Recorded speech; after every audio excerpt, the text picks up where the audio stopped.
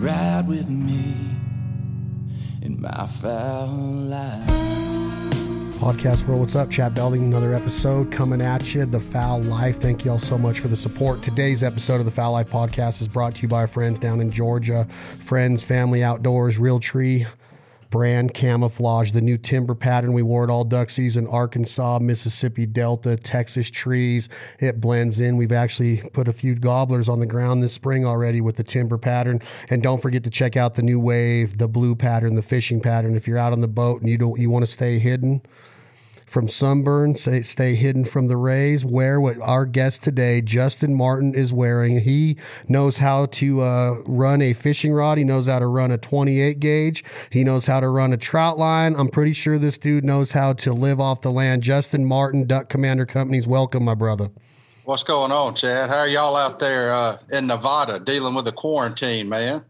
Man, it seems like a lot of conversation is wrapped around it, and I'm trying to stay original with my deliveries when I'm asked the question. I really think that I have a different answer, Justin, and it might be different than yours, but I don't hate it. I don't hate the fact that I'm able to stay a little bit isolated. It's kind of how I am in the fall, and being with my daughter and the quality time that it's allowed us, it really has given me more of that. And on top of that, it's really given me the blessed, feeling more and more blessed of the life that we do get to live when things are normal, and the friends we have and the family, and just little things like going down the road and watching, Chase, that you just said hello to, play a Little League game. That's all been taken away from us. So it's really given me good enlightenment through it. So I'm trying to make it more of a learning process, stay optimistic. And what about y'all down there in Louisiana though?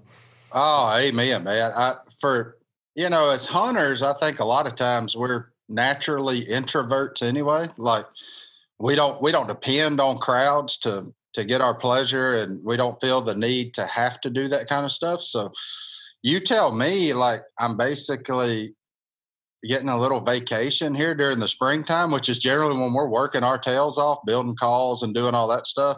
But now I can go fishing like every day. I'm like, yeah, I'm in on that. Like, yeah, that's a good thing. And all Willie requires is like 10%. He's like, I don't want any more than the church. So you go give him 10% of your take. You can miss a little work. You can, but I think what it's taught me is to be more intentional with my time with my loved ones. So just like you, I am using it as a learning experience, trying to figure out, especially when you're running a company like we are down here, you see the effect it has on your employees, not necessarily here, because we've been fortunate enough to stay open throughout the deal. We're open, but we're not open to the public. So we're just doing day-to-day stuff. We're working maybe 3 or 4 hours a day, if I'm being honest, not building any calls whatsoever. But we're getting caught up on marketing assets, and we're doing videos, how-tos, just a little one-off stuff to fill out our YouTube stuff and our digital presence. But you get these relationships with your employees that otherwise, if you're moving at a fast pace and moving around, that you would have missed. And that's, to me, it's a cool deal. It's unfortunate for a lot of reasons and for a lot of things, but to teach us to be better humans, better friends, better bosses, just better people. I think if you look at it from that regard, then it has truly been a positive.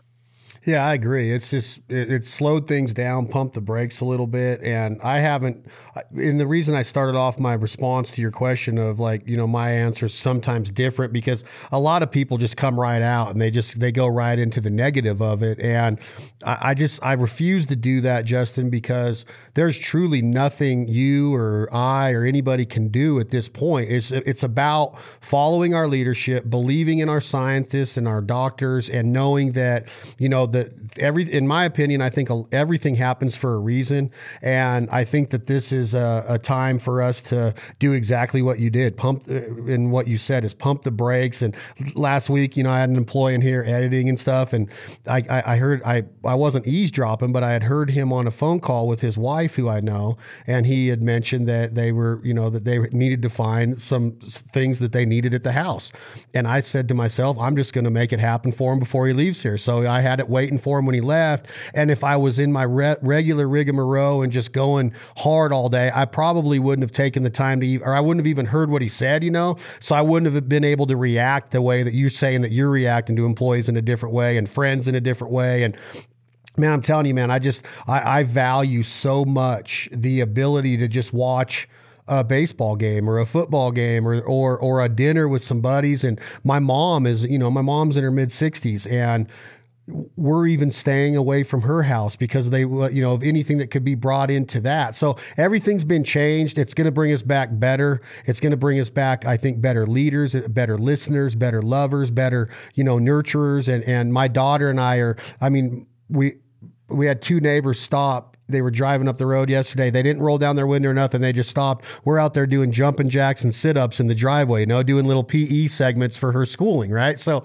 it's just that the ability to do that now is it's special to me. But I do also have that side of there are families out there that have lost jobs and that they've lost loved ones. And we just lost John Prine and we lost Joe Diffie last week. And that celebrities are no different than anybody else passing away from COVID, but they do put it into perspective because it's so well known that, hey, this is really taking people from our communities that are dying from this, And so I think that it's our responsibility to follow the leadership of what our president and what his administration's saying to do, and just follow the rules. And if there's no end in sight right now, let's just stay optimistic that maybe by the time that we get closer to the end of April, that we're going to be back to normal sometime in May. That's what I'm hoping for.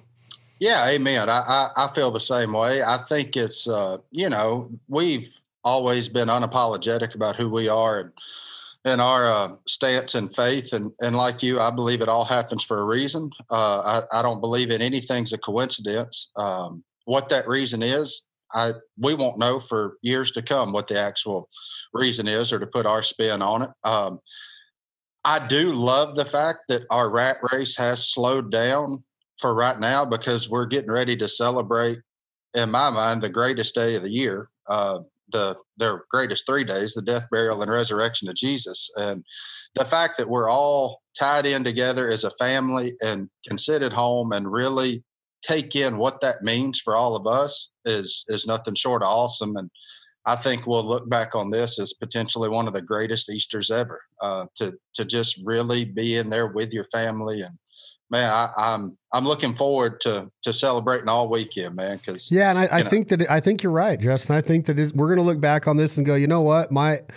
My daughter looks at me in a different way now. Your kids are going to, your wife and and everybody that's in your family during this time we're going to look back at this and go, man, we need to slow down and get and have a few more days like it was during the quarantine. It's probably going to be something that we start to yearn for later on down the road. Like, man, I want 3 or 4 days just with Alyssa locked in a house to hang out and catch up and do. I mean, she's sitting on the countertop watching me reverse sear we have an outdoor countertop here in a cooking space, and she's watching me reverse sear a deer steak, and I'm teaching her about temperatures of grills and how to get the internal temperature right. And she's 9 years old, and then I hear her bragging to her friends like, yeah, we cooked this deer steak and we did this. And when it was served, it had these black lines on it from the grill and all this. So just that stuff in my daily pace. I'm not saying that I don't take the time to do some of it, but not nearly the amount I've been doing, and really paying attention to those small details. And I think it's going to turn out for the better once we all come out of this. So I'm ready for it. I'm ready for society to get back to not really the norm that we once knew, because it is going to be a new normal, but I am ready to see people be able to open their restaurants again and get back to their livelihood, because I don't like seeing our community stressed out and worried, like, are we going to ever get to open our places again? I drove by a couple this morning. I had to take my daughter down to see her mom, and I looked at the restaurants and I'm like, every single one of these would be open on a regular Thursday. So that part of it, I'm excited for those folks to get back to making an income. But I bet when they come back, they're going to realize that all of this happened for a reason too, and their businesses are going to be better off. Yep, I agree. And the cool thing is, man, if you look at it, what are we? We're in April now. We're like 5 months till the blue wings start heading back this way. So, we got as duck hunters, like, this couldn't have happened at a better time for us. Now, for turkey hunters, they're kind of like singing the blues because they're sitting at the house and doing their own thing, and they ain't getting to travel as much. So the turkeys are like, man, I don't know about this. There's people hunting every day. The turkeys and the fish want this thing to be over with worse than any human because they're like, we're tired of this. Like we ain't ever had this much stress, But you're right, man. The effect it's had on communities. We're all going to come out of this better if we set our mind to come out of it better. If we set our mind to be negative, then it's going to be negative and we'll live in a mire. But, we're doing everything we can as far as what the government says to still run a viable business, but fall within the guidelines of what they're asking us to do. And what's going to hurt us, not hurt us, but in the long run, like if it does end and we're back to somewhat of normal in May or June, whenever that is, we generally spend this time building our calls, just like, you guys would do. We're going to be working 7 days a week here to get caught up on all of that. So once that happens, we're going to for sure earn our paycheck after this deal is over because we got a lot of duck calls to build for the fall. So, but I'm ready for it. I'm ready to be back in that chair, grinding away and just sit there and making stuff people hunt with. So. Give me an idea though, real quick. When you are on a normal day at DC and Duck Commander, and you guys, I think 1972 was the year Phil founded the company. I posted a picture. Did you see a picture I posted? I don't know if you follow a lot of the stuff that we do, but I posted this picture right here. I want to show it to you just so you have an idea of what the Copenhagen? Yeah. Did you see it? Oh yeah. Yeah. Was that not cool? Yeah. So that's a true statement too. Yeah, isn't it? Back in the, I mean, that was it. That was in Benny Prince's cabin right there at his place in Texas. And what is the culture like? And we are going to get into a little bit of what you've experienced in the last probably 7 or 8 years of your life and the whirlwind and roller coaster that's been. But what is the culture of Duck Commander? Because we used to see it a lot more in the public eye as far as Duck Dynasty was more prevalent at one time. You guys had so much success with that. And before that, you had Benelli's Duck Commander on the Outdoor Channel. And then before that, before the transition, and I'm not saying that y'all don't sell DVDs, but I would assume that the sales are nowhere near what they were earlier in the 2000s and late 90s, just because of the way people get content now and readily available. But there was a time where, the DVDs were like the mainstay of duck hunters and outdoorsmen's content. Has the culture changed as you guys transition with the new way of getting people the word of Duck Commander products and content? Or are the values still 100% the exact same of what Phil and Willie and the Robertson family put forth and what you continue to build with the company? Yeah, I mean, so now I'm the general manager of the company. A lot of people out there don't necessarily know that. So I don't spend near as much time in the call shop as I did. I run all the day-to-day stuff, and I go on a lot of our sales calls and, all the stuff that it takes to get our product to the consumer. So I handle a lot of that. But the culture here is nothing's changed. We're going to keep God first. We're going to keep loving each other second. And then we're going to worry about ducks last out of that list right there. So we still build, assemble, all that stuff right here in West Monroe. That hasn't changed. And as far as media goes, we don't do any DVD production anymore. We were Walmart's number one for however many years of selling DVDs. But you're exactly right. In today's media, people are looking for the outlets of podcasts, YouTube, Instagram, Facebook, all of that. So we still film all of our hunts.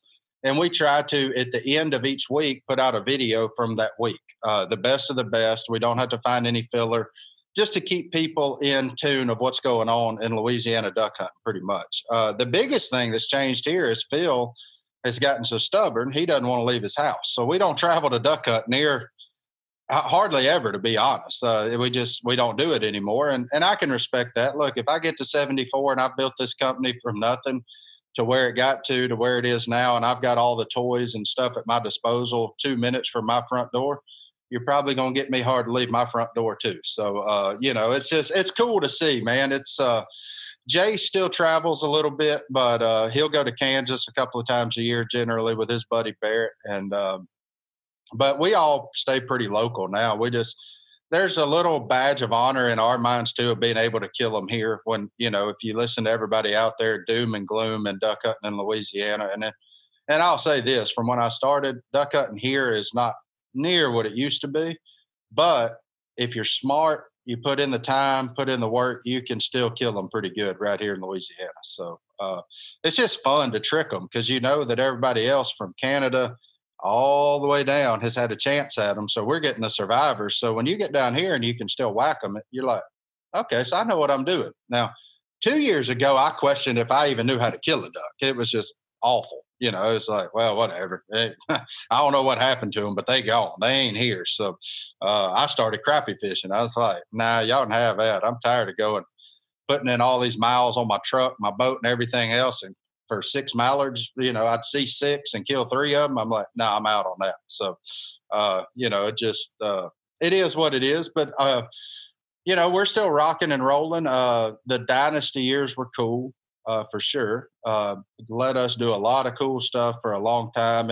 And still to this day, it lets us do what I think probably, if you ask everybody individually, what they're the most passionate about is getting out, traveling around and speaking and telling people what good come from the Dynasty, what the Lord has blessed us with. It lets us have that platform still to this day. And man, it's so fun to do. And we're glad to still be able to do that, and glad to work for a company that doesn't, not only allows us to do it, but encourages us to hit the road and share our story and, you know, try to grow. And, you know, as far as Duck Dynasty go, there was some things on there that were probably not exactly the way things happen in Monroe. And I'm sure that the further it went on, it probably became more of a creative deal, to where you had to get creative, because you can't just stay, you know, the direction that you were going. But one thing was for sure that I got out of Duck Dynasty is that, and I had heard it several times from people, because you guys became so massive that it was way larger than a duck hunting audience watching the Louisiana West Monroe clan of Duck Commander, right? 100%. But the parts about the gators and the fishing and the squirrels and the ducks, and where I'm going with this, Martin, is the living off the land, and the way that Phil has been since he came up and played football at Louisiana Tech, and the first videos that he did, Duck Commander 1, when he did it with Warren Coco, and they talked about Bradshaw. But the people that were watching Duck Dynasty, that were the new audience that really maybe never duck hunted in their lives, and they got so engulfed in what you guys were doing, they were even questioning, like, there's no way these guys are cracking heads like that and eating these fish and cleaning all of these gator meat and all this stuff. This is 100% the way you guys eat. You guys literally live off the land, and that's been like the Duck Commander way ever since I started knowing Phil and Jace back in the early 90s. So is it give me an idea of what you would tell somebody of, like, yeah, we do kill, but we do it because this is what we feed our families with. And there was nothing fake about that part of it. Yeah, you're exactly right. I mean, even to this day, Phil has, you know, arguably made more money than he's going to be able to spend the rest of his time on this earth. And you can go down to his house right now, and he's got his hoop nets hung out in the yard, cleaning them out, because he's been running hoop nets on the river for the past 2 weeks, because this is when the flathead catfish run, and he loves eating flathead catfish. So, you know, he could go buy the finest steak you want, have it shipped to his door, but at the end of the day, he's still a river rat out there running down the river, catching flatheads. And the other day he called me, he said, boy, you ain't going to believe the piece of styrofoam I found. So he goes down and just rides the river looking for when styrofoam breaks off from other people's floating boat docks and stuff on the river. Well, he takes it and puts it under duck blinds. So, you know, I mean, he could buy any of this he wanted to, but that river rat, that heart, that outdoors, it never leaves you, no matter what you do. You can take them, do whatever you want to, but that still exists in each and every one of us. Like the Fin Commander, the reason we did that deal is because it's a natural extension of what we do. If it's not duck season, then we are fishing. That's what we like to do. And we're better at fishing than we are at golf. And we love golf, but we just never could figure out a way to make $1 at it, you know? Yeah. So it's like, other than, you know, trying to hustle the golf courses, but all those guys are better than us. So that don't work either. But, but we love hitting the little white ball around, and, you know, we still do all that stuff. Like Cy, one thing people don't know about him, his favorite pastime is poker. He loves playing poker, and he loves playing dominoes. He's not any good at either one of them, but he loves it. And it is so much fun to do because he's like a kid every time. If he gets double fives and dominoes, you can see his face light up. I'm like, oh, well, I know what you're leading with. Give him those 10 points, so isn't Jace really into poker too? Or at one time he was, I believe. Oh yeah. Yeah. So Jace took Cy's obsession and just in typical Jace fashion got better than Cy at it just so he could beat his uncle. Like, I'm like, well, that's real sporty. You're picking on a 71-year-old man. Good for you, Like, yeah. What, in layman's terms, explain to the audience what a hoop net is and how it works for running a river for flathead. Okay, so hoop net is depending on how much money you want to spend on a net. It can be anywhere from 6 to 10 foot long, and it's got funnels on each end of it. And the way a lot of people hang bait in them to catch fish. So you'll hang old fish heads or stinking cheese or stuff like that. Phil doesn't do it that way because he has lived on that river for 45, 50 years now.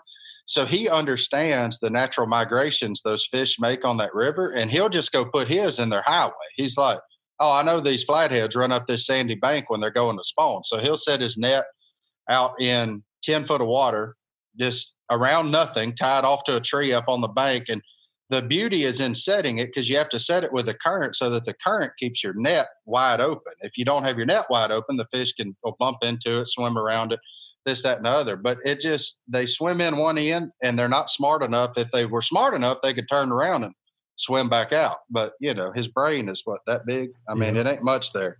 So they just swim in there. You go check them, pull them up. Phil will keep whichever one he wants and throws the rest of them back. But, during the early Duck Commander days, Phil was commercial fishing, so he could buy the wood for the duck calls, so he could buy the reed material for the duck calls.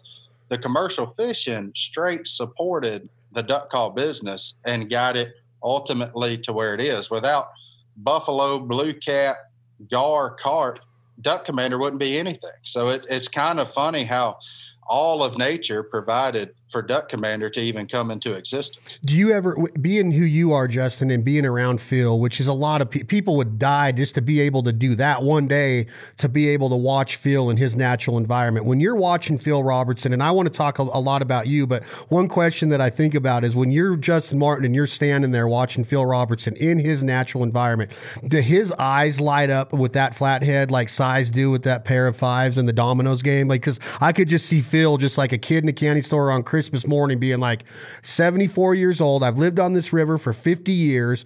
I will come down here in a pair of camouflage real tree pants with no shoes on and check this net, pull a flathead out of here, cut its head off, and get the bites ready for the batter and put it in the grease so me and Miss K can enjoy a good fish meal. And I could just see him being like, that's all I need in life.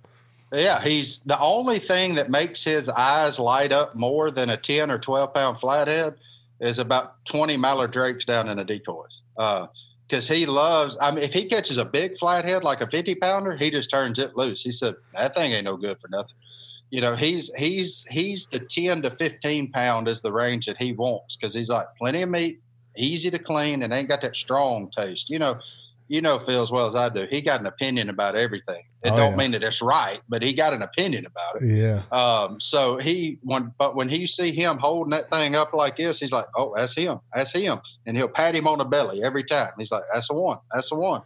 And then if it's over 20, he's like, no, too big. Throws it back in the river. And, it's funny. How often do you have to check? Is it legal? Is there a certain time period that you have to check the nets? Like a trap line out here, you have to check your traps every 24 hours, right? So is it same with the nets in the river? Same way with hoop nets. And plus you want to do that too, because if something else gets in there accidentally, like a turtle, big alligator snapping turtle, well, he'll tear your net, but he'll also die because we got him set underwater and he can't get to the water. So when the water's cool, he can live for 24 hours. When it heats up, we set him a little higher in the water so he can at least come stick his head out and get a breath of air. So we're not killing a bunch of turtles or, we're just trying to respect all of nature. We're not here to pillage or anything. We want them. We realize it takes all of them to survive. The only thing we're rough on is cottonmouths. So, and there's more of them than there are of us. So. I was going to get into that, but before I get into the cottonmouth, give me the absolute best way to cook a flathead. Is it fried every time? Is it battered every time? Battered in cornmeal and deep fried in peanut oil. That's the best way to have a flathead catfish. And Get what about a peanut. crappie? Crappie, you do him a lot of ways. My personal favorite for a crappie is actually to blacken him. To get your cast iron skillet super hot, put a little bit of dab of butter in there, throw him on about a minute and a half on one side, flip him over, throw another dab of butter in there, makes a nice, good crust on the outside of it. And then you put him in a taco and make you some homemade slaw, cut it up, put it on top with a little, that Mexican crema on top. Oh man, you want to talk about deadly. Good. Now, what about the seasoning on a crappie? Is it always Tony's, being from Louisiana? I use a lot of different stuff. Realtree has got that, the kid, Michael Mixon, who's on staff with them, who's Myra Mixon's son. So they make a whole bunch of really cool rubs, and they make one called like a honey money something or another that you can put on anything. And he good. Really? He's legit. So, I hit them up about that. That stuff good.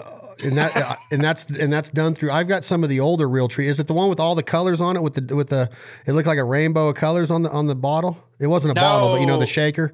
No, they got new ones. Yeah, they got a new one. They got like 7 or 8 new ones. So it's and it's that mix. And if any of these listeners are familiar with Competition Barbecue, they've heard of Myron Mixon, and so it's Myron's son that developed all this. And I know who Myron Mixon is.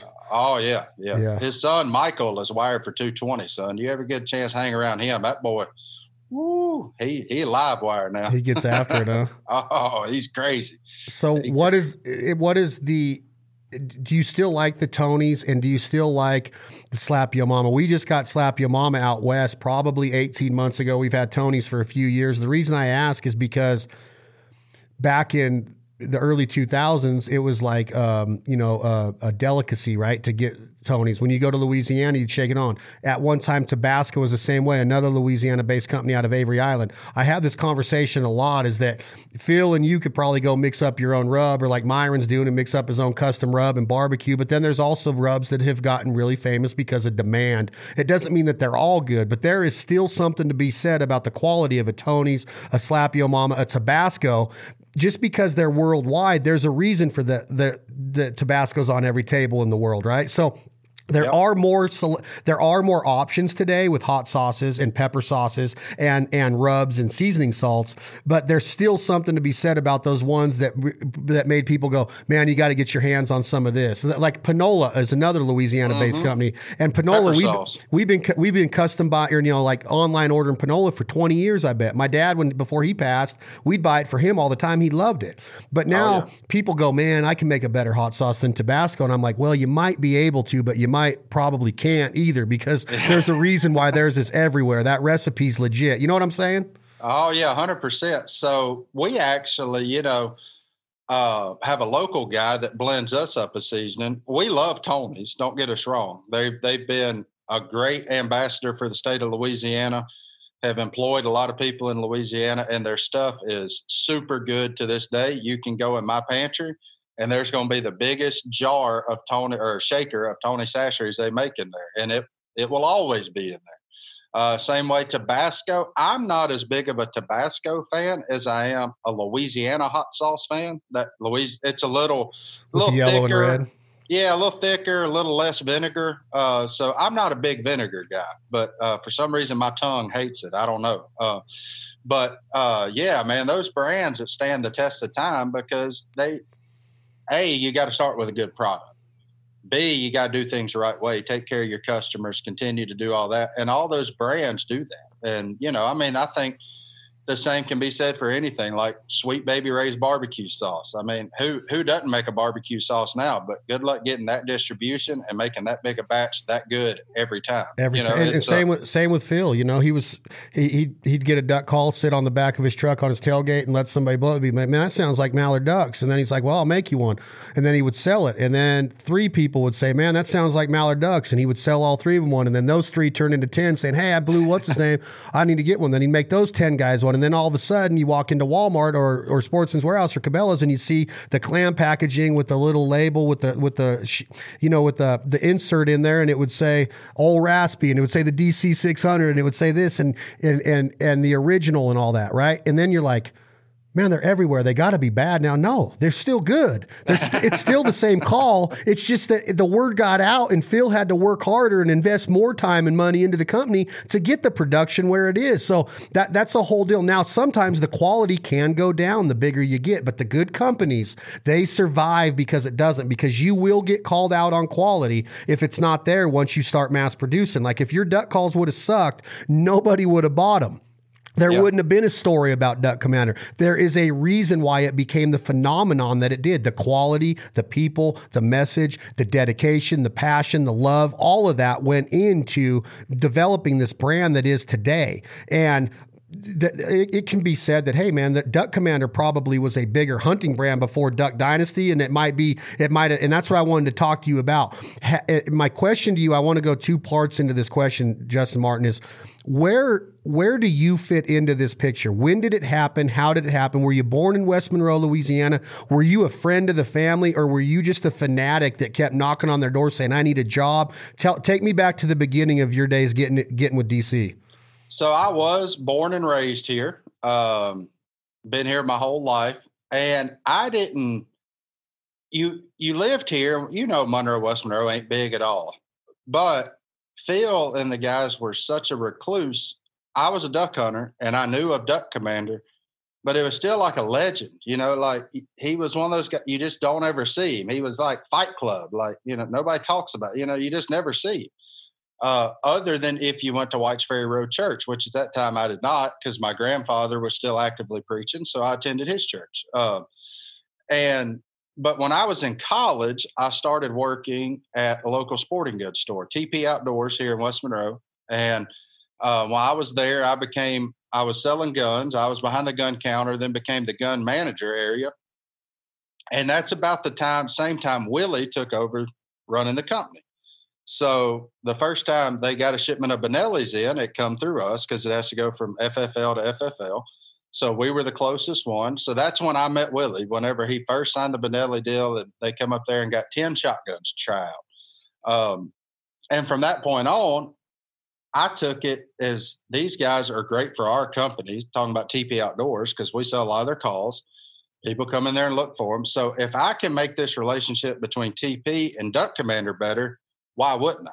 It just seemed like the right thing to do. So me and Willie became friends, started playing poker together, playing golf together. I was still working at TP, and then I started graduate school. And all this time, me and Willie had become better and better friends. And when I was in my second year of graduate school at ULM, I just called him up and was like, look, dude, here's the deal. I'm getting paid from school. You don't have to pay me a dime, but I need something to do to get this research out of my head, like just dump it, and I'd rather help a friend than help anybody else. And he was like, you'll work for free? I was like, yeah, man, I don't need the money. Like, it's not a big deal. I'm getting paid here. So I'm not trying to double dip, but if you'll let me, then we're helping each other out. You're helping me do some mind numbing labor, just whatever. And then I'll help you in return by not charging you anything. And hopefully you get something good out of it. I don't know. So he was like, yeah, that sounds great. And I was like, so I showed up my first day, whatever. I said, what do you want me to do? He said, well, funny story. Walmart just quit all of their waterfowl. They're done with the waterfowl business.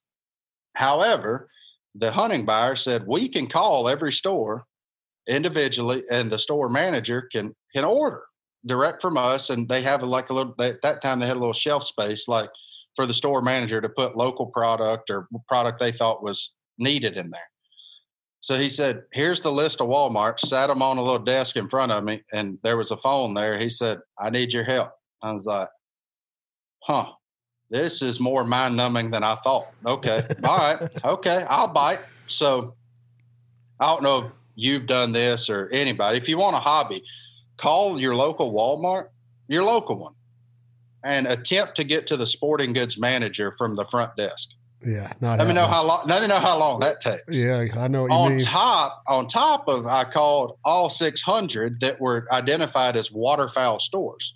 So, but I made a big enough impact with it that the next year, Walmart put Duck Commander back on the shelf in all the waterfowl mods. So I was like, I had a little feather in my hat. And then next thing I knew, working in that sales deal, people were like, well, can I reach out to you? And they were like, yeah. I was like, yeah, what's your email? And I was like, at that time, I didn't even have an email other than my school one. So I'm like, I'm not going to give them to whatever at ulm.edu, you know? God, that was loud. Oh, I got an email. Okay, never mind. Sorry about that. That's all right.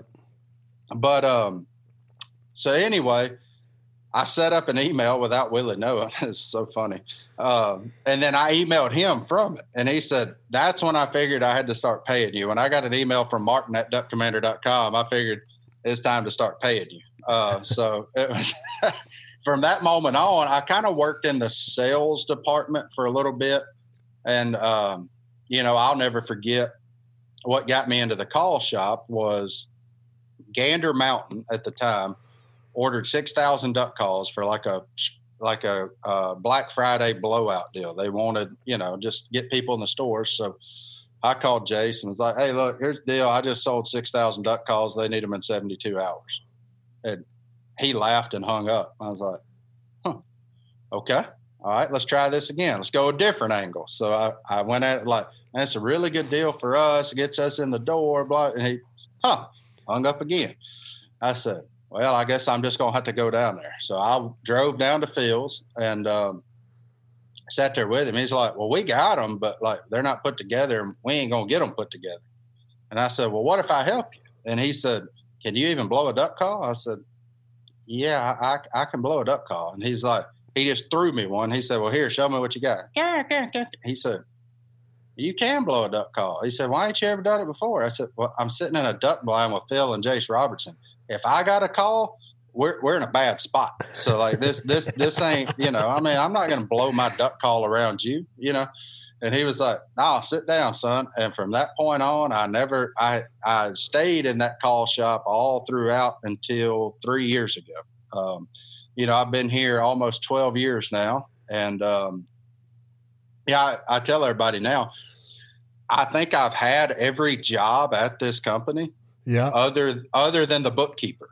That the only thing I haven't done is our accounting. So, you know, but I've swept floors. I've, you know, shoveled crap, if you want to call it that. I've built boxes. I've packaged duck calls, built them, you name it. I've done it here. So what year was this? What year was this when you came over, when you were in college and came over and started helping Willie from TP? I started here for free in 2008, summer of 2008.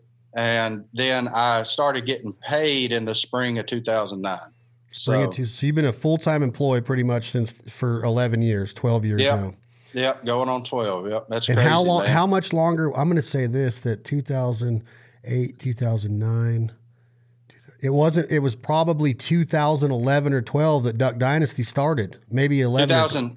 2012. 12 was when Dynasty started. I got a story about that. I was in North Dakota. Well, let me start a little bit before that. I was in Gonzales, Louisiana at a Cabela's event, and Willie was there for DC, and he showed me the original opening. There was before the ZZ Top one and the Ducks and the Bentley or the Rolls Royce and all that. Originally there was another thing of like a helicopter or something flying around Phil, and it was just Phil getting circles around him. And and he's like, we got this new thing going. Didn't tell me everything. So then a couple months later, I'm in it's early October, mid-October, I'm in North Dakota chasing mallards. And at that time, I was working with a public relations firm out of Atlanta. And we were getting ready to have an article printed on us about Bandit and the foul life in USA Today. Well, that day it came out, I got a call from Willie saying, congratulations, Belden. Phil and I saw the article.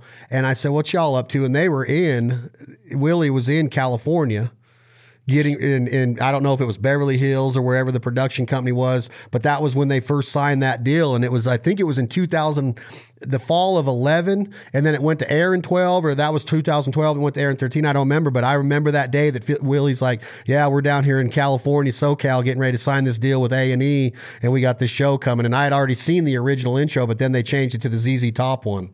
Yeah, 100%. That would have been, fall of 2011, because we filmed we ended up filming the pilots in like March of 2012, and they started airing in May. And then they ordered 15 episodes the first run. It was the biggest run A&E had ever ordered initially out the gate. And then, 115 episodes later, we said goodbye to the reality network television world. Yeah, but the mark had been left. Oh man, it was super cool. And we get asked all the time, like, did y'all ever think it would be that successful or successful at all? And we're like, well, I mean, you don't do anything to not be successful, right?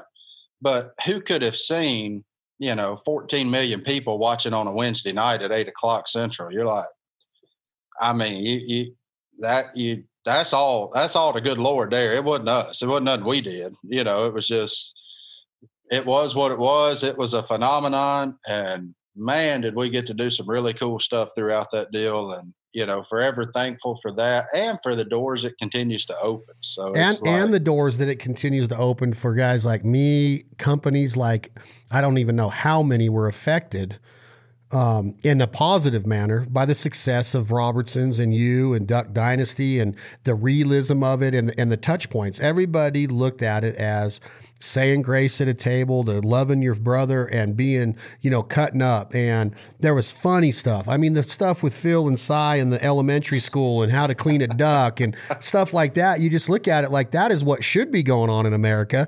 And now it's being shown to, whether you're a Democrat or Republican or whatever, you have the opportunity to see this. And I promise you, it wasn't just 14 million Republicans watching the show. There was a lot of just the whole diverse of the, every end of the spectrum and in between. And I think that all these companies, the shirt that you're wearing, the shirt that I'm wearing, I mean, Realtree camouflage patterns were being seen by 14 million people. Duck decoys were seen. There was the one where y'all were out on the loading dock and it was you and it was Jace and Godwin and one other guy. It might have been, but Willie comes driving up and y'all are sitting on the loading dock and there's decoys in a mud puddle that the rain had built up, not a mud puddle, but in the cement. And then there was decoys shown and alligators swimming and duck calls being blown and the transitional scenes where duck calls being blown and a duck taking off in the water. And that stuff was being seen by the masses. So now it's becoming like more accepted.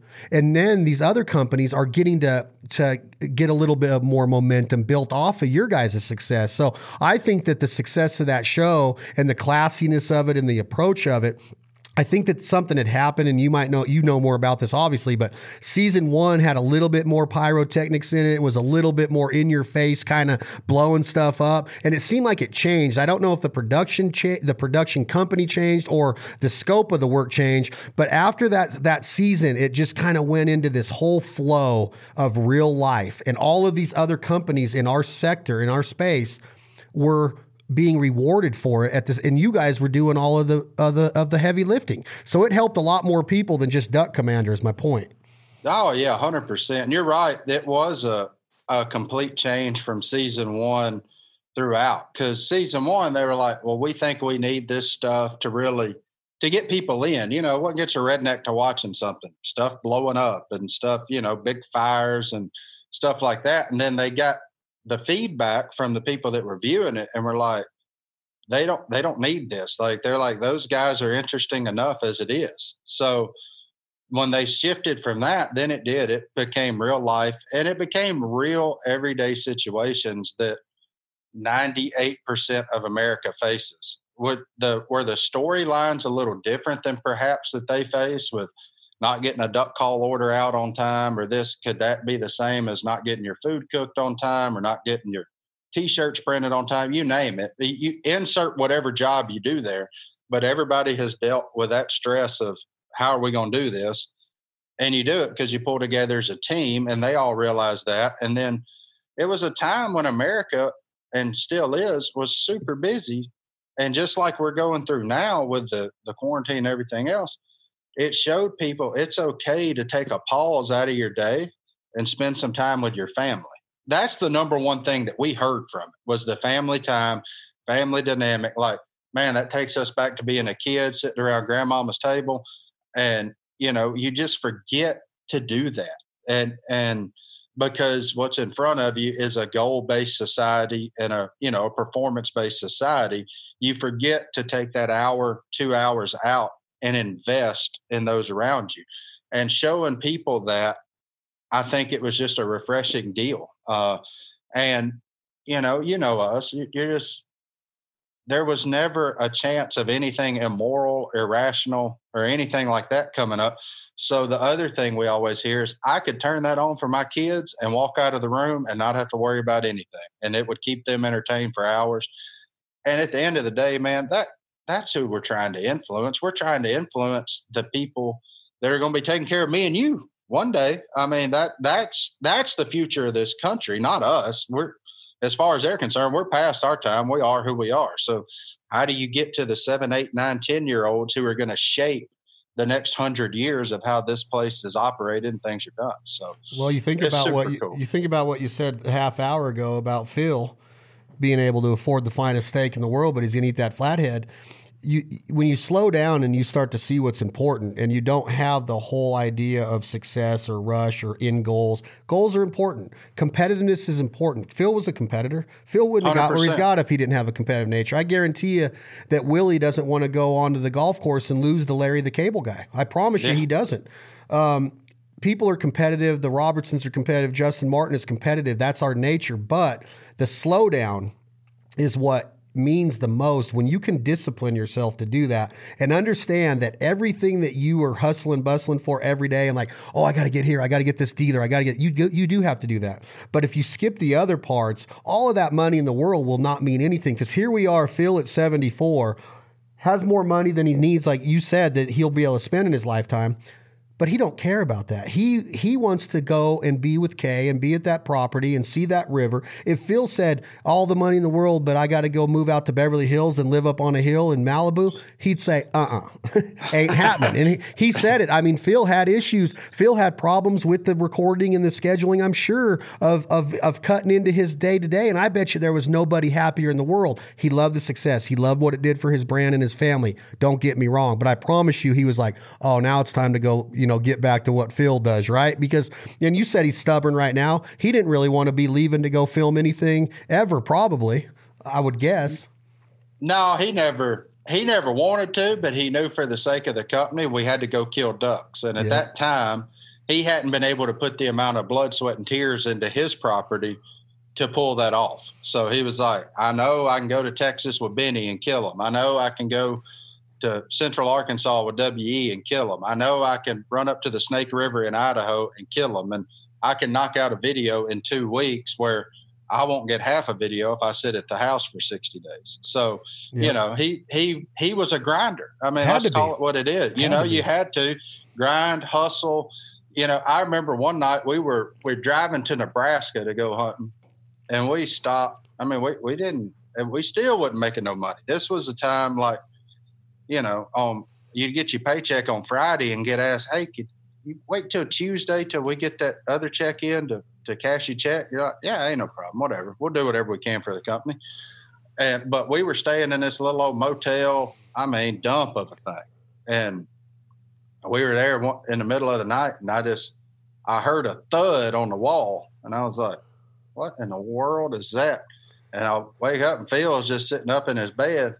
Well, he done had a mouse crawl on him and just threw that sucker up against the wall and killed him graveyard dead. So, that's the kind of stuff we were still doing when I started here. It wasn't all, it wasn't all sunshine and roses. Like when I started here, they started filming season 1 of Benelli Presents Duck Commander. So that was my first year here, was season 1 of that. And, yeah, man, it was, the stuff we did, that one right there, that trip in particular, we left here at like noon on whatever and made it to Nebraska for opening morning for theirs out in West Nebraska.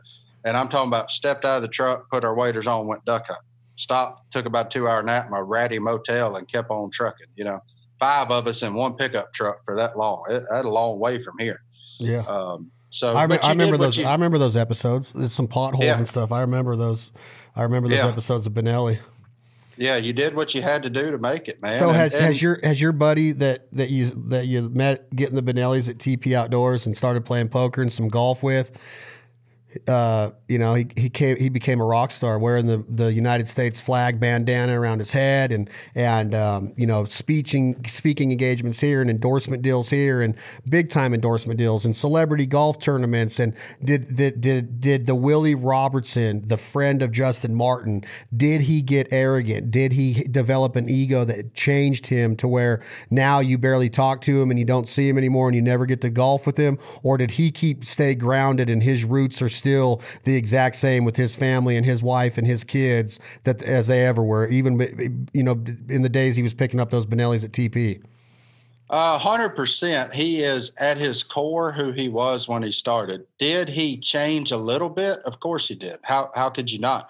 But his change went from running 2 hunting companies, Duck Commander and Buck Commander, to now being so enthralled in ministry work by his success and the money that he made and reinvesting that into ministry work, that it's the same passion he had for Duck Commander and Buck Commander. It's just now repurposed into our little youth camp here and with a company called Help One Now, where they go into like South American countries and they'll build villages out in the middle of the jungle to go rescue these women from sex trafficking in these big cities and take them out there and teach them a trade and teach them just how to get back to life where it's not what they were doing. Like, how do they become productive members of society? So to see his role change from like running our companies day to day to investing, he could do whatever he wanted to right now. And to choose to put other people ahead of himself is nothing short of like, that's what I want to be. Like, I want to never forget that there are others out there way worse than me. And how can I help them? How can I use the blessings that were bestowed upon me to do that? To keep pushing forward, to not just get relaxed in where I'm at and say, man, I've made a lot of money. I'll just sit here and have fun the rest of my days. Like, does he have fun? Of course he does. But he is still constantly working towards a goal of growing his ministry. So. And you're still as good of friends with him as you ever were, right? Oh, 100%. Went over there yesterday morning before I came to the office. He was cooking something. He's like, hey, try this. I was like, yeah, it's pretty good. He's a chef now. So, things have changed. He got all enthralled and wanted to be really good at golf because, like you said, he got tired of getting beat by Larry the Cable Guy. So he put in 2 artificial holes in his backyard. He don't ever play anymore. The best thing he did with his backyard was he built us a pond. So now we can go over there and get us 10 fish an afternoon if we want fish to eat and call it good. I said, that's the best investment you made through this whole thing was this pond. He said, yeah, but now I'm going to fill it back up with fish. We done caught everything out of it. I said, that's cheap, man. You can't let that bother you. Is he really not playing golf much anymore? He doesn't play much anymore. He'll play 2 or 3 tournaments a year, and that's it. No, is he still doing a lot with Buck Commander? He does. He deer hunts a lot, but I'm telling you, he's turned into his dad so much. Like his goal is to get. So he started his first job outside of working for Duck Commander and boxing calls when he's 10, 11, 12, 13 years old, was working at Camp Chioka, our little youth camp. And he said then he like had all this list of things like, he was camp director and like, if I had money, I'd do this, that, and the other. Well, now he's got money. So he's doing all those things he thought he would want to do when he was 19 and 20 running that youth camp. So he's out there being Phil every day, riding a tractor, tearing stuff down, building new stuff. And I told him, I said, it's scary how much you're becoming your father. And he's like, no, what are you talking about? I said, y'all do the same thing like every day. That sounded every like day. I mean, you even got his voice down. You got his voice down. So what? Take me back to University of Louisiana Monroe. What were you studying? You said you were doing research and stuff. What was your major and what were you studying in your research program? My major was biology, and I studied utilizing ArcMap and GIS systems for wood duck management. And basically, what it was is so I developed a deal that I ended up giving to some people. Some software stuff that somebody can send me a picture of their land right now. I can run this filter over the satellite image of their land. And I can say, these 8 spots are where I would put wood duck nest boxes if you want wood ducks on your property. If you want to A, develop wood ducks on your property, or B, just give back something to conservation and put more ducks on the ground. I did wood ducks because obviously they're local. They nest here, they reproduce here, do all their stuff here. So that's what I did. And I surveyed like 160 wood duck boxes for 2 years. I'd start in February and end in August every year. And I'd ban the hens. I would count eggs. I would count successful nests. I would remove rat snakes if possible.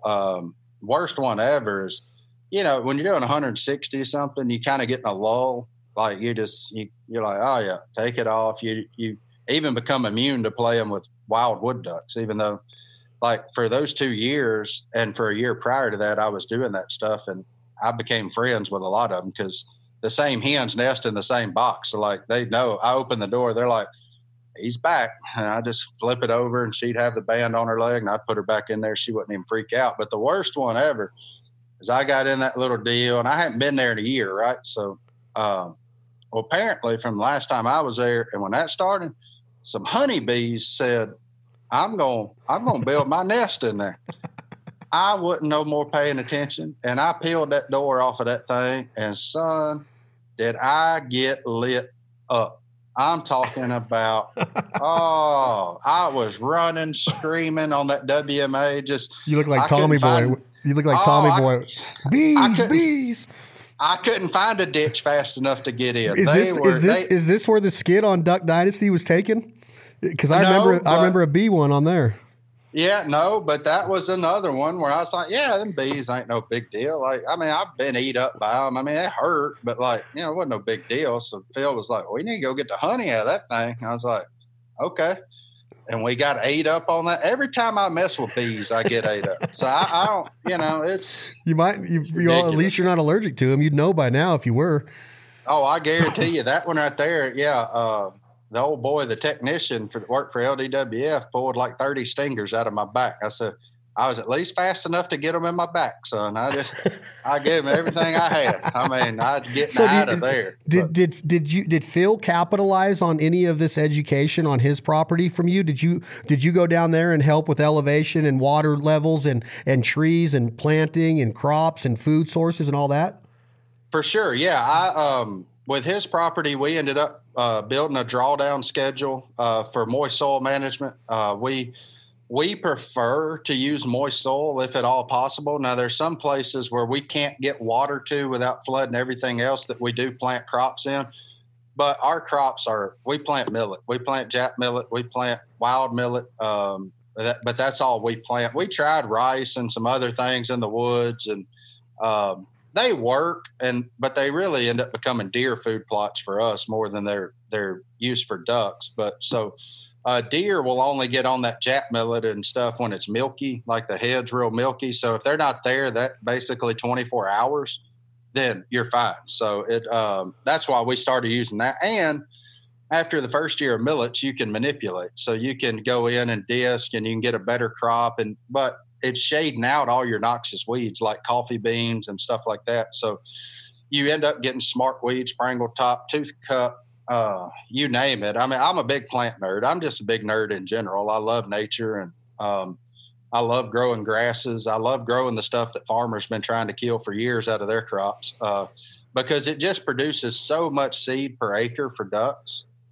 and with very little spend. See, so I'm also in charge of writing that check for the chemical and for the diesel and everything else. So I'm like, how in the world can I decrease that spend? Like, what can we do to make that even better for the company? So, yeah, I mean, doing all that, I enjoy doing that. Habitat work is I enjoy it almost as much as the duck hunt, to be honest with you, because it's cool to see it all come together. Like, man, what you talk about seeing it all come together, Martin, what a better story. I don't think you could write a better story of somebody that has a passion for what you just explained in biology and moist soil management and living on, as far as like growing the land, right? The habitat. you're working at a sporting goods store because you're a duck hunter and you have this passion for firearms and the outdoors and hunting and harvesting and living off the land, fishing too. I know Petrus and the guys at TP and they have 2 stores, two of them, one in Monroe and one in West Monroe, right? Yep. And you're getting educated in this. You meet this guy that he sees your passion and your love of just being a good person. You guys develop this kinship and friendship. That ends up being your livelihood working for a duck call company called Duck Commander that turns into way more than just duck calls. You become a reality TV star because of this one conversation and just showing somebody that, hey, this is the real me. This is the real Willie. You guys get chemistry. It turns into this whole deal to where not only are you the general manager of a very successful outdoor company called Duck Commander, Buck Commander, Fish Commander, Turkey. What's the turkey one called? Strut Commander. Well, great name. And then you're still getting to go over to Phil Robertson, who is arguably the most famous, influential duck hunting conservation guy of all time in our industry, hands down the most successful duck hunter of all time. And then on top of that, you get to go and get on his land and not just catch fish and hunt ducks on it, but you get to be responsible for making the growth happen with Phil. So it comes full circle. It's like you've been fulfilled in all these ways. At the same time, meeting your fiance, getting married, living in the same place that you were born and raised in, and working for a company that took place over a gun counter conversation and maybe a poker game a week later. That to me is like unfreaking believable, man. Yeah, good for you, brother. Well, I appreciate it, man. And when you look back at it, man, again, all these things were put in place, not by me. I mean, was I a tool used to do it? Of course I was. But, man, the good Lord bless me. I mean, there's no way to describe it other than that, because those things don't just happen by chance. And now what you do with that chance, to me, is determined by you. The chance becomes there. How do you take advantage of that chance? And for me, my parents always taught me, man, hard work will get you a long ways in life. And, my mom, I'll never forget it. She always told me, she said, and this was my first job, landscaping, when I was 15 in high school. She said, your goal at any job should be for them to wake up the next day and wonder what they would do without you. And that's how I've approached everything in my life is what would these people tomorrow do without me? If they can say, oh, life would go on, then are you really doing what you were put here for? And so I've just always approached life that way. And when it comes to football, anything, I've always tried to put my best foot forward and make these people say, what would we do without this guy? Become indispensable. Even though you're not. That's ego that makes somebody say, oh, this company'd fail if I wasn't here. That's a totally different level mindset, terrible mindset to have. But being indispensable and going and showing and taking ownership and showing how much you truly care for the well-being of that company, that's what being indispensable means. And your mom is exactly right. That if you went there and went through the motions and you didn't, and you took it for granted and it was just a paycheck to you, that's not how you go through life. You got to take ownership and you got to show that employer like, hey, I'm here for a reason. Phil, 6,000 duck calls. Nah, man, we got the parts. We can't put them together. I'll help. That is being indispensable. Yeah, I can blow a duck call. I never once used my ego and said, I want to become somebody with Duck Commander because I am just as good, if not a better duck caller than you, Jace or Phil. You never did that. You kept it quiet. They didn't even know you knew how to hold one. And then all of a sudden they're like, dang, how come you've never done that? And you just said, because I don't need to when I'm hunting with y'all. I don't need to. I'm good enough to get mallards at 8 feet to kill them with a 28 gauge, but I didn't have to tell you that. I'm just happy being here. But at the same time, I'm not just going to take that for granted. I'm going to work my tail end off to make sure that you and Jason, Miss Kay and Willie and everybody understands that I am humbled by this opportunity and I do not take it for granted. And that there's all those moving parts that go in to success. If you were not suited for success and the good Lord didn't put you in a position to be there, you could have failed in a heartbeat. You could have been not failed. You just wouldn't have been in the position that you are. You might be a biologist. You might be working for the county. You might be working for the state DNR.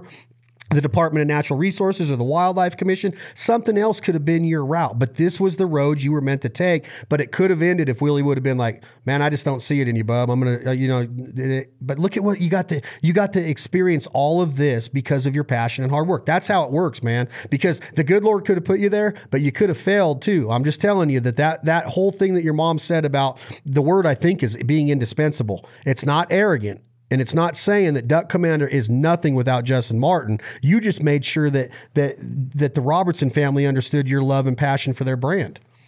Oh, 100%. And man, I wake up every day trying to figure out, why me on that, because somebody and I always joke about this, who's got the wrong last name, as Martin, ends up running a Robertson company. And man, at the end of the day, it makes you feel good because you know that these people have basically entrusted you with essentially their checkbook. Like, here you go, do what you will with it. And I tell them, they were like, what's your method for doing all this? I'm like, well, I'll be honest with you. Before I spend a dime of your money, I picture both of y'all sitting across the table from me, watching me write that check. Like, cause it ain't my money. And I understand that. And, they're like, that's a pretty good method to have right there. And I was like, well, I'm honored by what y'all do, and I'm glad that you trust me to do it. And I don't ever want to forsake that honor. Or, that's awesome. I'm loyal to you. And we're going to take this thing. It's such an American dream story from 1972 to where we are now. Unbelievable. I carry that as a badge on my back. Like, we got to keep getting this thing up to the top of the mountain, because everybody wants to stake their flag at the top of the mountain. But once you get to the top of the mountain, then everybody else starts climbing up with you. And all of a sudden you're all at the same level again. So how do you stay on top? And that's a cool deal. It's a challenge. It makes work where it's never boring, and you could get relaxed, sit on your hands, and this thing could make the same amount of money it makes every year. But that's no fun. Like, let's grow this thing, man. Let's have some fun. Let's stay involved. I love it, man. I love it too. And I love it for you, Justin. And what about the next generation of Robertsons? Is there another generation of Robertson clan coming up to be a part of the brand and the company? Are they all going a different route? And if so, are there talks or anything about you becoming and this is none of my business, you can cut it off if you want. Are you going to be an equity owner, a partner? Are you going to buy Duck Commander from the Robertsons? Is it a generational company that's being passed down to one of Willie's or Jace's or one of the other sons of Phil's kids? What's going on there? Where is the brand going right now? You're what are you? You're 30, 35 years old? Yeah, I'll be 35 in August. Oh, what a guess. Pretty close guess. Yeah. I look about 45 if I take that hat off. But that's well, right. I'm 45. So you saying 45 is old? You better knock it off, Martin. No, I'm just saying I'm bald. That's all I'm saying. Me too, buddy. Me too. But right now, none of the kids they're all doing their own thing. Sadie Robertson took a baton and ran with that sucker, son, and couldn't be happier for her. Like, she is killing it, influencing a bunch of young ladies' lives these days. Love it. Love that she's become a positive role model for a generation that needs one. Absolutely love that. John Luke is now actually, Willie's oldest son, is actually running the Christian camp that Willie's overseeing and doing the projects with. So that's John Luke's kind of drive. He's got a very ministry forward heart. Will, who Willie adopted, is about to graduate high school. Who knows what he's going to do? Same with Bella. She graduates this spring. And then Jace's kids, Reed is living in Nashville. He does a lot of property stuff, like owns a bunch of rent houses, took some of the stuff he made some good investments, and is happy doing that in the hottest growing city in America. So it's brilliant. Very good business model. Good for him. Cole Jace's second son, moved to Pepperdine out in California, and is working. His degree is in ministry also. So right now there's no kids on the horizon but any one of them any day could wake up and say, we want to take over the company. And with it being a family business and a generational deal, that's every bit they're right. there's been no talks of any kind of equity partnership, and we're not there yet. Nobody's there yet. I'm certainly not ready to make that decision to say, this is where I'm putting my full roots down, because I just don't. I think at 35 and still being young in marriage, having only been married going on 5 years, I don't know where me and Brittany will end up one day. So I know we're too young and too short along to make that decision right now, for sure. Would it be something that would be cool and honorable? Yeah, of course it would. For those people to entertain the idea, for Willie and Corey to entertain the idea of letting me do something like that. Would that be awesome? Of course it would. But I don't know that that's my path. I'm still trying to figure it out, man. At 35, I consider myself in the prime of whatever I'm going to do for the rest of life. And I'm trying to get set up for the next 15, 20 years. And, I trust the good Lord. I tell everybody I wasn't even looking for a job when I found this one. So, I'm going to trust in the plan he's got for me. I'm going to continue to pray, give him thanks, and see where he leads me. It's a hard thing to do, because like you said, we are competitive. We're very type A personalities. It's a hard thing to let go, and for people like that to follow instead of all the time leading. So it's there's a balance. I have to lead this company, but I have to follow God. And there's a balance there, because I found in my life, when you try to get out in front and lead with God, that's a bad deal. Nothing good ever comes from that. So long as you follow, trust the path, and trust that what you're doing is the right thing, opportunities come, opportunities go, and you just pray that you make the right decision, the informed decision. And all you can do is talk to people smarter than you, which luckily I'm surrounded by people that are smarter than me, and then just figure it out from there. Very well said. So, cottonmouths. Phil made it famous a long time ago about, the stance of a Louisiana Southern man on a cottonmouth snake. They're not edible, right? I've never tried one. I mean, I'm sure you could if you were just that hungry, but they smell so bad. I don't want no part of them. They do. They put off a skunk smell, don't they? They got an odor why is that? Do they want to let people know that they're in the area? Yeah, they let out a musk like a lot of snakes do, but theirs, I think because of their diet being a lot of fish and crawfish and frogs, has a particular pungency about it that a lot of other snakes, they don't have that smell. So is it the only animal that you all don't eat? And I don't mean that in a bad way.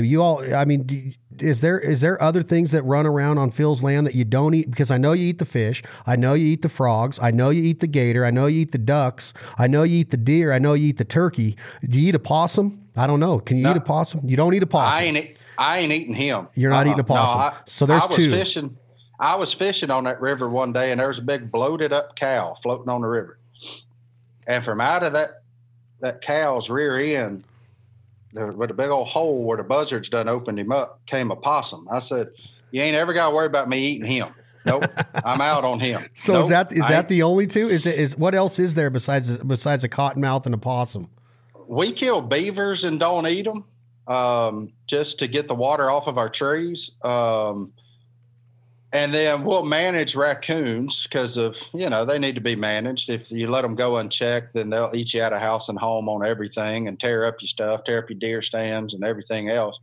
But we do pelt those out. And, Phil got some guy to make him like 6 pairs of beaver socks. He says they're the warmest thing. So he puts them, they're like booties, and he puts them down in his waders and wears, again, man's very opinionated. So I don't know if they're warm or not. He wouldn't let us try none of them. So,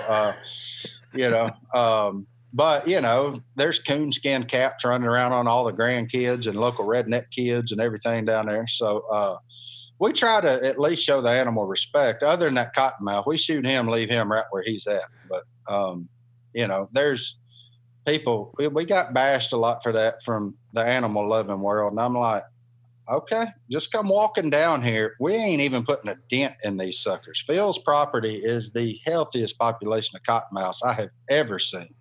And way more get away from you before you get a shot off than the dumb ones that just sit. We're just killing the dumb ones. We ain't killing the smart ones. Yeah, you're just taking a few out. Yeah, just so that I don't have to walk back by there and worry about him striking me on the leg. That's why Phil goes first everywhere. He says, well, it's always the second man that gets bit. He says that, huh? Now He says it. There's probably no clever or wittier dude with more one-liners that I've ever seen. I mean, he comes up with them. Do you think he sits in that chair in that living room at night and writes them down, or is he just that clever and witty? I think there's truth to both of those. I think he writes some down that get himself tickled, and I think some of them he just comes up with spur of the moment, you know. So it's. Do you have a favorite off the top of your head that you were just standing there and Phil said something, or was it in the media that he said something? Can you think of any off your head that really made you go, man, that dude is just hilarious? Oh man, well I'll tell you, the one I just said stands out to me because like the first time I ever went down there with him, we took off, and he said. I said, Phil, you ain't worried about snakes? You know, we just walk. He's in daggum slip-on shoes, like during the middle of summer, like we're walking around all that water. And he said, no, a second man that gets bit. And he just kept on walking. And I'm looking around. I'm like, well, I'm here. I'm the second man. Like, and he never batted an eye, never chuckled, never. He just, oh, it's second man that gets bit, and just kept walking. Has Phil ever been bit by one? No, he has not. His dog sister got what? bit. Didn't his sister get bit in the old days? Or I remember him telling a story at one time that his sister almost lost a leg or something, I thought. But I might be imagining that right now. I don't know. Yeah, she got bit by a copperhead in the yard. So it wasn't even a cottonmouth. Yeah. But his dog got bit 3 years ago now. Blue. We were down there, and he shot one, and Blue was not tied up in the back of the rig. And so when he heard the shot, he thought Duck. You know, he wasn't thinking no better. He just, boom, took off after him, and the snake just popped him right in the chest. And he was in critical care for about 3 weeks, you know, like peeled all the skin off from his chest. It was nasty, man. But Blue's, he's still with us, live and kicking. And all his little terriers have got bit multiple times by cottonmouths and rattlesnakes and everything else. His little terriers love to play with snakes, so it's unreal. So if somebody told you before you're not going to be able to duck hunt ever again, Justin Martin, you just can't do it. We're closing down the season. Tell me who you're with, where you're at, what's flying around, and just give me an idea of. I want to know the gun you're using. Just paint the picture of the last duck hunt that Justin Martin goes on. If he's told he never gets to go on another one, who do you enjoy that day with in the blind? What species are flying around in the air? And what's going on? Just give me a little bit of a rundown. If I had to pick my last hunt, so we're going to be probably at W.E.'s place up in central Arkansas, Sullivan Lake. Place the Morrises on there on By the View. Beautiful. Love that place. We'll be in that north blind, and Cy Robertson will be there 100%. He may be the only Robertson there, but for sure Cy will be there. My wife will be there. And if I can go pluck back in time, my grandfather would be there. Along with my good buddy, Clay McConnell, who I hunt with most of the season now. That would probably be my 5-pack. Me, I would be shooting a Benelli, either my 20 gauge or my 28. It's a toss up between those two because I love them both. Is your 28 an ethos? My 28 is actually the ultralight. The ultralight, okay. I think it's the only camouflage Benelli ultralight in existence. I got a Woodstock and blued barrel, and I sent it to Realtree. I said, make this thing where I ain't scared to use it. And they sent it back, and it's in like the old AP camo. That's how long I've had it. And but it'll be one of those two. Not that the Super Black Eagle 3 is not a good gun, but I love little guns. I love them. It's so much fun to me. And we would, we'd probably let's start off with 2 bunches of about 10 to 15 green wing teal right in the plugs, and just go ahead and rip them because we need some really fine little groceries.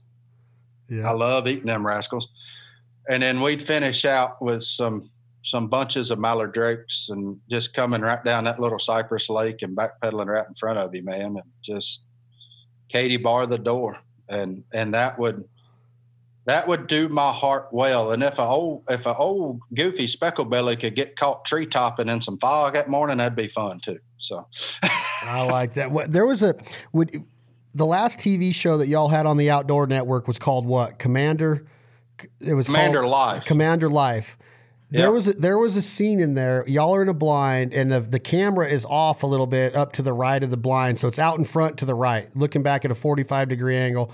And some mallards come backpedaling down into the hole, and y'all just wear them out. I don't know if this is ringing a bell. Is that Red Dog's hole, or was that on Phil's land? If you remember the one I'm talking about, it was a structured blind, and the camera's off in the distance a little bit, and you see, and there was multiple camera angles, but this one was like a static camera that was just sitting up by itself, it seemed like, out in front of the blind. I believe that would have either been at Phil's during the freeze up, or it could have been at Barrett's place in Kansas when it was thawing out. But I think I remember it was one of those two, because I can't remember, because the blind's on a little point of trees right there, and it could be either one of those. And I don't remember. If it was a big bunch of mallards, it was probably Barrett's. Yeah, because he's got them. That part of South Kansas is special. Boy, if anybody listening out here ain't ever duck hunted Kansas, you need to go try that. Does Phil ever go up there anymore? Not anymore. He did go last year for like 2 days, and then the cold came. He said, "I'm going back south, boys." He's like, He said, "My days of freezing are over." He's like, I ain't doing that more. So, but yeah, that southern Kansas, wow, it's a lot of mallard ducks. Ooh, man. Okay, so now we started off this with talking about how you eat a flathead and a crappie. What do you do with these ducks? Give me, like, if you and Phil and Jace or just you by yourself, or I don't know who you cook with a lot. Do you take a lot of inspiration from Willie or Phil's recipes? What do you do with the teal, and what do you do with the mallards for your this is the last time you ever get to eat ducks, because they're the last ones you killed that day. Okay. Well, then if we're going to do that, I need to add a couple of woodies in there too. Cause one of my favorite things on this planet is a smoked wood duck. Just pick him whole, leave the big acorn fat woody, late season woody, and you stuff him with like a crawfish cornbread dressing. Stuff him with that, cover him in whatever rub you so desire, and you put him out there on your pellet smoker at 225 for 30, 40 minutes. And then you crank that heat up to 350 or 400 just to get that good crisp on the skin. And you take him off and let him rest. Make sure you don't overcook him. And then we'll have some little teal poppers, the standard, wrap them in bacon, cream cheese. That way you got a little appetizer. And then with them mallards, we just going to make one last big pot of gumbo. We're going to pick them. We're going to boil that broth down. We're going to add the Kaneka sausage. We're going to let it get to the end and then cover it in okra, and man, we're going to eat good for about 3 or 4 days. We ain't going to finish this right there. That gumbo gets better with every day. What's the secret of a good roux? Time? What is it? Time and patience. Time and patience. Get you a good cold drink and be able to sit right there at that stove for a long time doing this same motion. I don't know how many times I've heard, I don't care if it's Kansas, Nebraska, and I've heard it everywhere, including northern Alberta, northern Saskatchewan. I don't know how many times. If I've heard it once, I've heard it a million times, Justin Martin, we love having Louisianans in camp. And you can be rest assured that when you show up at a duck camp, and I'm from Reno, Nevada, and I show up, I literally become best friends with a Cajun or a northern Louisiana in a matter of minutes, standing over a roux, having a cold drink and reminiscing. Either we hunted that morning or they're asking me where I'm from, and I know a little bit about their culture, getting to travel the way I do into Louisiana. And I've been to Mardi Gras. I've hunted Louisiana, love everything about it. I often tell people I'm the adopted son of the South. I often wish that I was born in the South. I think that the South is the most sought after place in the world. I've told people that whether it's Paris or Rome in Italy or Argentina, I've been all over those places, and there's no place that I like going more than south of the Mason-Dixon line. I love coming down out of St. Louis on the I-55 corridor and getting down into the cotton fields and getting down into, into the Memphis area, the I-40 corridor going across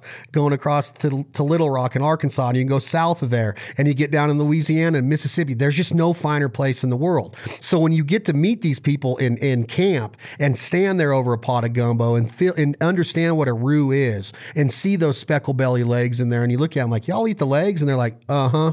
Yeah, wait till you taste these. And people just don't get that until they understand that way of life down there. And that's what I wanted to get out of this talk with you, is that the Duck Dynasty days, they were awesome. It was big time. It was good revenue. It was stardom. It was being famous. It was being recognized. But the one thing that nobody could take away from that is that way of life is what was sought after about that show. People could say all they want. Man, I love my life. I get to be in the business meeting, or I love this model, and everybody has to each their own. But when they would watch those episodes, it was the way of life that was intriguing. And that's why the show, in my opinion, was so successful, because of the intrigue of the way of life. And when I'm in duck camp or turkey camp with a Louisianan, it's the same way of life. They don't have to be famous as Willie Robertson or Justin Martin. And I know that doesn't matter to y'all one bit, but they still have those basic roots, those basic tendencies of a Louisianan to be, this is a gumbo, this is a roux, we're going to have time, we're going to take our time, we're going to talk slow, we're going to enjoy each other, we're not going to get in a rush. This is our day right now. Just bear with me. And that way of life is so sought after by me and I can speak on it because I'm down there a lot. I am in the South a lot, and I really truly feel in my heart it's the most sought after place to be. And on top of that, I'll end it by saying that y'all's accent and the way you talk with yonder and y'all and what's the other one? Yonder, and what's the other one that I always ask about? There's another word that Louisianans use a lot. Y'all, yonder. And reckon, y'all reckon. Oh. And I think that the language is the most sought after language in the world. Now, I understand Spanish and Italian, but I just love talking like I'm from the South. And I'm not saying that I like to fake it or anything. I'm saying that the way y'all talk is intriguing. So I think that that's what I got out of our friendship and getting to know. And when I posted that picture a couple weeks ago and people are like, Phil Robertson and Jace Robertson, I'm like, yeah, I've known him forever. Well, why don't you ever say that on your show? I was like, because that's not what it was about. I would call the shop and wear Phil out. And I would tell you, if Phil walked in there right now, I could tell you what he was going to dress, and I could tell you what he would say to me. He'd be, Belton, y'all still killing him in the desert? And I would, and Phil was just Phil to me. Phil wasn't famous. He was to me because of the DVDs, right? And the stories he would tell. He went for the Bucks and I went for the Ducks. We all knew the quotes. And that, when I posted that picture and people are like, well, why didn't you ever tell anybody that you were friends with these guys? And I'm like, because that's what I am with them. I'm just their friend, and I don't need anything from them and they don't need anything from me. I know for a fact that if you ask Phil or Justin or Jace or Willie, that they would have respect for what I accomplished in the industry. And that's what it means to me, is that I did it in a way that Phil would be proud of me. He would tell you, good for you, Belton, good what you did. Congratulations on what's going on. And that to me means way more than me going, rah, rah, I was part of it. I wasn't. I was just friends with some guys that loved to duck hunt, and they were nice enough to take this Western kid from Reno, Nevada that wore them out relentlessly on how to blow a duck call. They invited me on a couple hunts, and I got to meet Red Dog and hunt with Red Dog. And I got hundreds of pictures of holding widgeons with Red Dog and Benny and cooking pancakes with all of those guys. And that's what means something to me, is the way of life, the kinship, the friendship, the around the table. When I would watch Duck Dynasty, I would sit there and go, I'm envious of that, man. I want that. And we can have it. We can have it if we just slow down and start to understand that there's way more than that negotiation. There's way more than that contract and that agreement being signed. They are important, and livelihood is important, and time freedom is important. But the way of life down there is what's important to me. And I'm just glad that I got to be a part of it. And I still get to be a part of it when I come visit Honey Break. And I want to invite you on a hunt to come to California this year, because you love specs, and it's 10 specs a man out here. And you need to come out and do it, because I'll send you video after video of 200 of them in the decoys at a time. Speckle bellies. we gonna bring your nephew to tote him out. He got a strong back. He young. Me and you can't be toting 10 specs each. No, we end up with a sciatic nerve issue. Our leg will go to sleep. But anyway, man, Justin, that's what it means to me. That's what the whole relationship, friendship, my roots of being where what I got to do in the duck hunting industry started with a phone call to Phil Robertson. And I got a poster. I could walk this camera out. I got 2 posters in my shop out here this way. And the first, it says, it's signed by Phil, and it's I'm a duckaholic, and it's Phil's face, and it's kind of faded back into the trees with the ducks coming in, and it says I'm a duckaholic, and they used to sell the fire out of them things, and they sent me one sign. So I have roots with the brand, and I'm proud of those roots, and I just think that it's unbelievable what y'all accomplished, and congratulations on all of it, man. Hey, thank you, brother. We're we are who we are.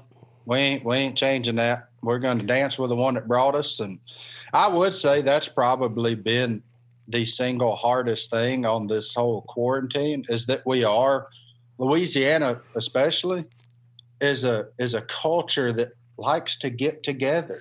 Yeah. We like to, in the spring, we like to boil crawfish. We like to, we like to smoke briskets. We like to have everybody there and kind of, mess around, play cornhole, do whatever, but really just have fun with people. And when, they're like, no more of that, we're like, boy, that's tough now. That's been the toughest deal, I think, for most people. But look, it's all going to be good, and we're going to get back to doing that just as soon as they let us. And and then it'll be probably even more special because it's been so long since we've all been together. So it'll be a good time, and one I'm looking forward to for sure. Well, I appreciate it, brother. This has been fun. We'll do it again.